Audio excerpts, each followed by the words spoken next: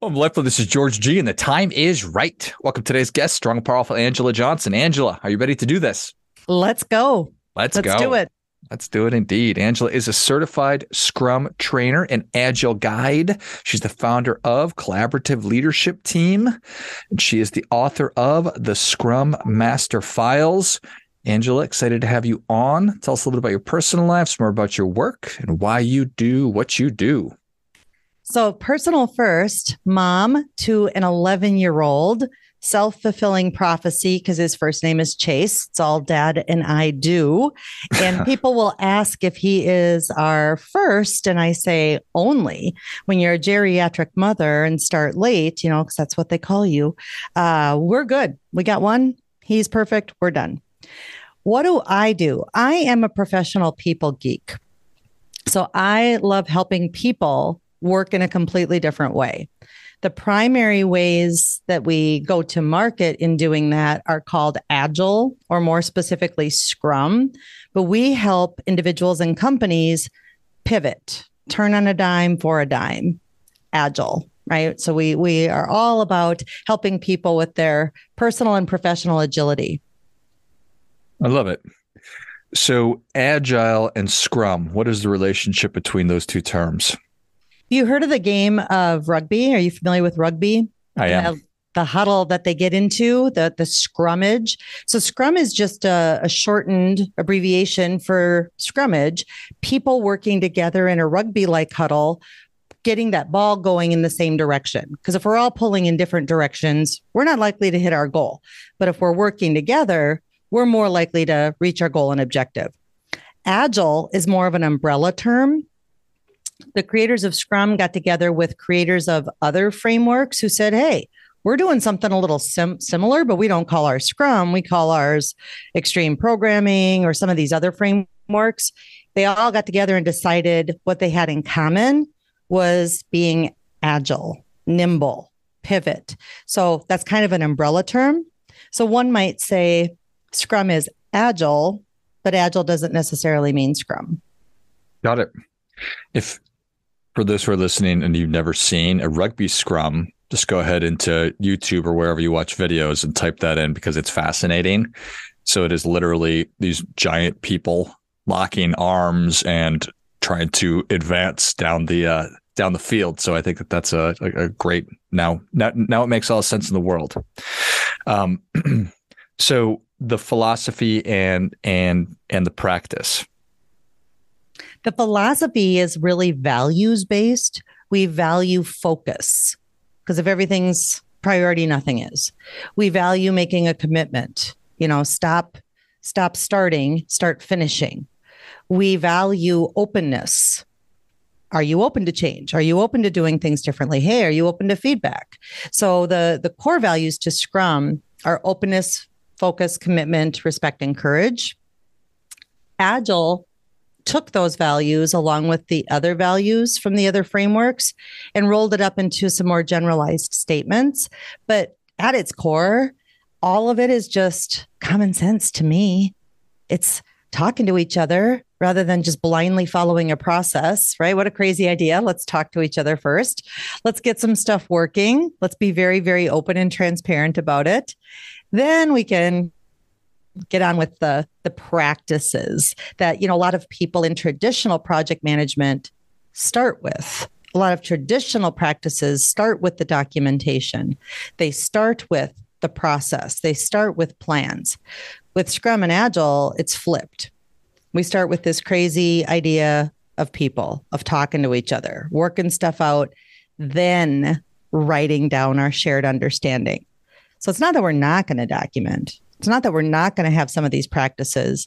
We are, just not at the expense of completely misunderstanding each other. Because you can totally misinterpret the written word. That's never happened ever. Ever. Hence emojis, emoticons, right? It's like, here's what we really mean. You're right. That is common sense. It and is. Like so many things in life, like literally all we want to do is just do tactics and the strategy. But if we don't agree on the philosophy and the values, and if we're not all on the same page, you could do all the tactics and strategies in the world. It's not going to, it might work, but it's not going to be as efficient as it could be. Correct. And that's what we see. A lot of people will come to our workshops. We do offer a certification workshop. And so some people in their rush to get the letters behind their name and to learn all the mechanics or those practices go straight there. And you hit the nail right on the head. If they skip that philosophy, if they skip the mindset, then they come back and go, well, it's not working. Well, wait a minute. Why isn't it working for you? Let's look at some of the choices you made and you skipped all the mindset. So you're actually misusing the practice. No wonder it's not working. No wonder it's not working for you. Yeah, that's certainly not a surprise. And going back to the actual rugby deal, all the people on the team are certainly aligned and they understand the rules and they understand the goals and they understand their teammate, and that allows them to work so closely together on such big problems. So again, it seems really, really, really important, but also very human that people would simply skip over that just to learn the strategies and stuff like that. Yes, absolutely. And I think that's common if you have done traditional process or you've done traditional project management, because that's where they start. They start showing you Gantt charts and project plans and these monolithic documents, and everybody thinks that's where they need to go. And it's like, whoa, whoa, whoa, we're doing something different. We're doing something different. We'll get to that. Sure. But we're not going to just misread a bunch of words. We're going to talk to each other, and then we can figure out how we want to work together. Can this happen fast? Can I, like, how do you actually, so I come to the program, I embrace the philosophy, I learn the actual practice of it, and then I take it back to my organization. How do I actually make the rubber meet the road effectively? Organizations is a whole ball of wax, right? Is it a company of 10 people or 10,000 people? Right. My sweet spot is organizations that are 6,000 or less. And if you think about why, companies that are 6,000 or fewer people, preferably privately held, we have fewer bodies, we have less red tape, potentially regulatory, and now we are poised to pivot faster. The bigger the organization, the longer it's going to take. And it may never happen, right? Just because there's tens of thousands of people. You may be publicly traded with a board of directors and shareholders, and I could go on. But if you come to a workshop, it's a totally different philosophy than other certifications, because people say, but I don't have any experience. You don't need it. You didn't have any experience when you got your driver's license either, but they sure as heck handed you that license to get out on the road after you passed a test. So you did a little behind the wheel and nobody said, you're now an expert. No, they said, you know barely enough to be street legal. So it's the same kind of philosophy. Come to a 2-day workshop. We're going to teach you a different way of working, enough to be street legal. And there's going to be a quiz. But then once you get that quiz passed and you get the 3 letters behind your name, go do it. Just go start working this way. And if you do want to get higher level credentials, those are available, of course. But the certified Scrum Master has become kind of the resume screener out there in the world of work. And we have people all over the map when you talk about, well, what kind of industry, Angela? The IT community, the information technology community, tends to be the fast adopters. And this did become popular in IT. So some people might even be listening and say, oh, that's what those IT people talk about. They talk about Agile, or they talk about that Scrum stuff. Isn't that an IT thing? No, this is a we are all in this together thing. So although it became popular in IT, we have school teachers who came to our workshops that are running their classrooms using Scrum. We have people flipping houses using Scrum, because they got a cross-functional group of people to work differently and to do that faster with higher quality. We've got people in med device, people who make foam products, robotic devices. Oh, yeah. And software. So it's all over the place, with people learning to work this way, to work differently. Why wouldn't I want this? Why wouldn't I want to? I've got two kids and a wife and another kid on the way, and maybe one day we'll have a dog. Why wouldn't I want everybody to be to do this? Some people are resistant to change. Some people just think that the more they can try to control change, and you said you have kids, so change control, not going to happen, right? Any parent knows you can try to control change. It just happens. So if we learn to roll with it or adapt with it, we're going to be poised to have a saner life and to make better choices. I don't know how old your kiddos are, but mine just turned 11. And so when distance learning was a thing, when COVID first hit and everybody had to be at home, a lot of parents were telling me just horror stories about kids being checked out and being demoralized and not learning anything. And I was thinking, we don't have it so bad in my household. And as I thought about why, my kid knows how to work a to-do list. In Scrum, we have an ordered list that we call a backlog. Well, we've been working with our son since he was 4.5 on self-management, pulling the highest thing off the list and making it very, very visible what's in progress until we get it to done. So I was thinking to myself, well, that was a nice set of circumstances that we had already started using the method that we teach in our household. And it's paying off during distance learning because he didn't have such an adjustment period that kids who had not been indoctrinated into that self-management did. Those are two of my favorite words in the entire English language put together. Self-management. I guess it's one word, whatever. You get the idea. I think it's one of the most important things that is out there. So is that in order for somebody to be a self-manager, they need to understand to-do lists, prioritization, focused work, things like that. So I go into a 6,000 person organization or 5,000 or whatever. I am the CEO of this organization. I see, okay, wow, if we could get a lot of those people, 6,000 people to become self-managers, that would increase our productivity by 5%, 10%, and that would be a giant. Absolutely. And so often CEOs, leaders will have good intentions. They'll say, we want higher accountability. And then the very first thing they do is take it away from people. They take people's accountability away by trotting out layers of adult daycare providers. Accountability has to be experienced. Somebody has to say, I got this to done. Boom, self-management. Their accountability just went way up. But we're so intentional sometimes with, no. Let me tell you what to do. Let me tell you how to do it. Let me tell you, whoa. Now you just put in an automatic resistor. Well, that isn't my idea. That was just the boss's idea. So you want buy-in, you want self-management, you want higher accountability. We have to trust people to do that. We have to give them the opportunity to do that. What is the term that is appropriate? Is it like a pod, where a pod will have the Scrum Master and then they have 20 people under their purview that they're helping? It's do you understand what I'm asking? Team. I do understand what you're asking. And some people have adopted the word pod. So that's why I was like, oh, you're very current. Some totally people current. Have adopted it, right? Some people have adopted that word if they don't like Scrum, but it's just the Scrum team. So we have developers, and we don't mean software developers. We do mean product developers, doers, delivery people, whatever you want to call them.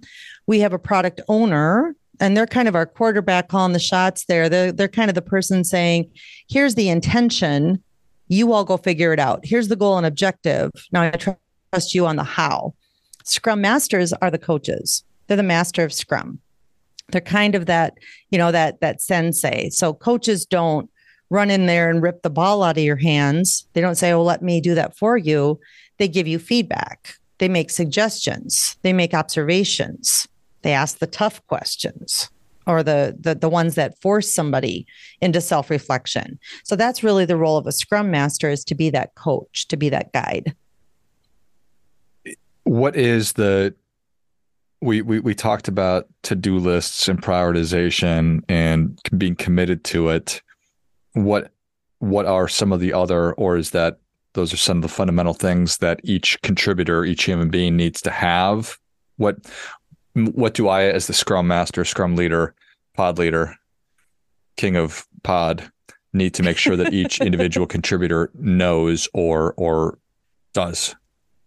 It sounds really simple, but in practice, sometimes as adults, adult learners, or people who've been in the workforce X number of years, practice makes permanent. There's this tendency, especially in virtual, there's this tendency to kind of go down your own little rabbit hole and forget about the other people. So one of the things we have is a 15-minute check-in every day just to find out, are people on track? Are they not on track? Can you be of help to one of your teammates? Do you need help from one of your teammates? So kind of forcing that transparency every single day, but then also reminding people, this is a team. You have teammates here. You do not have to tackle all this stuff alone. Could somebody help you? And until we have the conversation, until we force the transparency, sometimes people just forget. They just forget. And at the end of every time box that we call a sprint, which is just a fancy word for saying 1 week, 2 weeks, 3 weeks, how are our chunks of work going to naturally flow? At the end of that chunk, we reflect on what we could have done better. So if you've heard of lessons learned, or I hate the phrase post-mortem when people use that in projects, I'm like, oh God, did somebody really die? Seriously? Something died? Sometimes you can't take advantage of those great ideas at all because they break up the team and then they're on to the next thing. With Scrum, we're immediately taking those ideas into account and putting them into practice so that we can go, did that make things better? Oh, crap, it didn't. Let's try something else. Ooh, that made things so much better. Well, then let's go on to the next thing. It's this idea of continuously improving, making that commitment to really working differently. Postmortem is such a terrible term. Isn't it? It's so gross. It's like our project is dead. Something's dead. Something died. Yeah, terrible. That's positive. Right. So this 15-minute check-in every day, I can see that going several different ways. I can see people really appreciating it because they understand and they are bought in. And I can see people really resisting it. And that could be a wonderful selection tool to help somebody select out of an organization. Totally. And it all goes into the Scrum Master and the expectations that they set. I do run into a number of Scrum Masters who do it a disservice, who don't understand the intent of it themselves. And then they set it up to fail by just calling on every single person like they're some sort of, like I say, adult daycare provider or romper room administrator. So calling on each person and then saying, well, what'd you do yesterday? Well, what are you going to do today? Turning it into this really gross status report. Yeah. And that is not the intention. The intention is to let the team self-manage. So a better practice is if a Scrum Master were to say, hey, George, why don't you start us off? And you could say, you know what? I am doing really well. I'm on track. I don't really need anybody's help.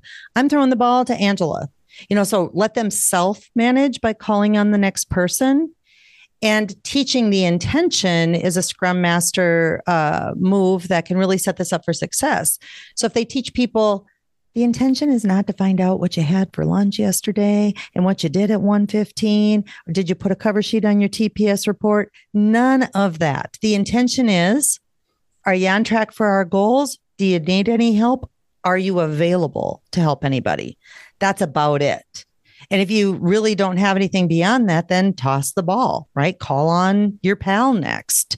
So I do see a lot of Scrum Masters exasperate the problem of, hey, I want to opt out, because they set this up to be a de facto status report, and it is not intended to be. I've been in organizations that have, and I've never thought about it like this before, but some just cringy meetings where everybody would have to go around and report sort of numbers or progress. And there's an opportunity to make it an extremely productive session, which is what you described. But that's why people need training. So we need to understand how to actually implement this and how to make it a effective and empowering thing to do things you're talking about. So I love it. Cool. Super cool, Angela. Well, thank you so much for coming on. Where can people learn more about you? How can they engage? Where can they get a copy of your book, The Scrum Master Files? Two ways. If they go to scrumfiles.com, we actually have a free gift that people can opt in and download. It is 3 simple and easy ways to get started with Agile and Scrum. So if they just go to scrumfiles.com, they can grab that free gift straight away. The second way I engage with people is primarily LinkedIn, but a name like Angela Johnson, you're going to find about 30,000 of us. So if you put in Angela Johnson Scrum, I bubble right up to the top. That's literally how I found you on LinkedIn this morning, Angela. See? You should put a Scrum team together with all the Angela Johnsons. Oh my gosh. Some of them are in much, much more interesting fields. There's a comedian, there's a singer, there's all kinds of Angela Johnsons, children's book author. Yeah. Awesome. I love it. Well, if you enjoyed this as much as I did, show Angela your appreciation and share today's show with a friend who also appreciates good ideas. Go to scrumfiles.com. It's SCRUM files.com. Pick up that free gift that Angela's been talking about, how to start actually implementing these ideas, and find her on LinkedIn as well, Angela Johnson Scrum. And if this resonated with you as it did with me, it could be a great fit for your organization. Thanks again, Angela. Thank you. And until next time, remember, do your part by doing your best.